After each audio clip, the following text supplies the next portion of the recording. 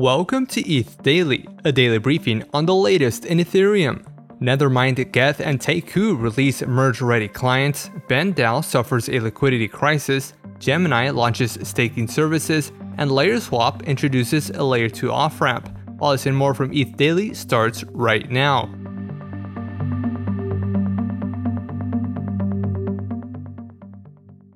Nethermind and Geth have published production-ready execution client merge releases for Ethereum mainnet.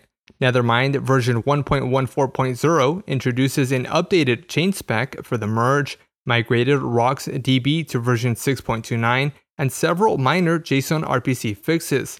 Geth version 1.10.22, coined as ProMavis, includes merge EIP 3676 and EIP 4339, as well as JSON RPC APIs. Takeku version 22.8.1, a consensus layer client, was also released today.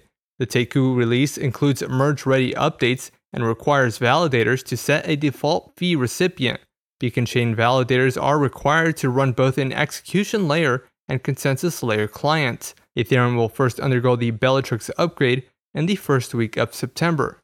NFT liquidity protocol BandDAO is currently in a liquidity crisis. The recent fall in NFT floor prices has left several NFTs in queue for liquidation as borrowers fail to top up margins. BandDAO allows borrowers to use certain NFTs as collateral to borrow up to 40% of the asset's floor price. Interest generated from loans is paid out to the DAO and liquidity providers.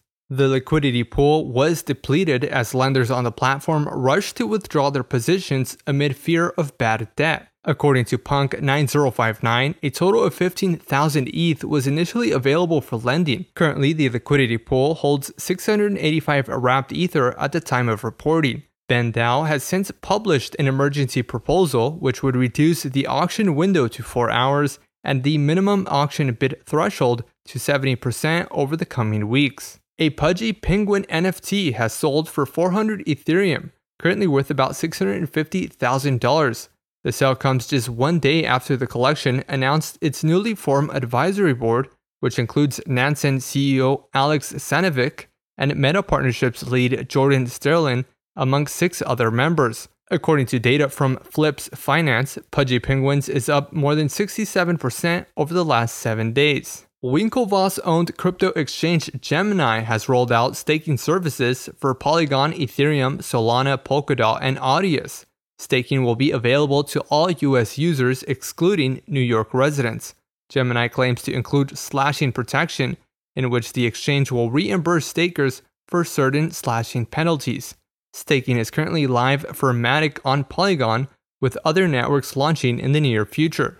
And lastly, LayerSwap, a centralized exchange to Layer 2 on-ramp tool, has integrated support for Layer 2 to centralized exchange off-ramps. Users can now withdraw Ethereum, USDC, and LRC from Loopring to Coinbase and Binance. LayerSwap said it will enable additional Layer 2s and centralized exchanges in the following weeks.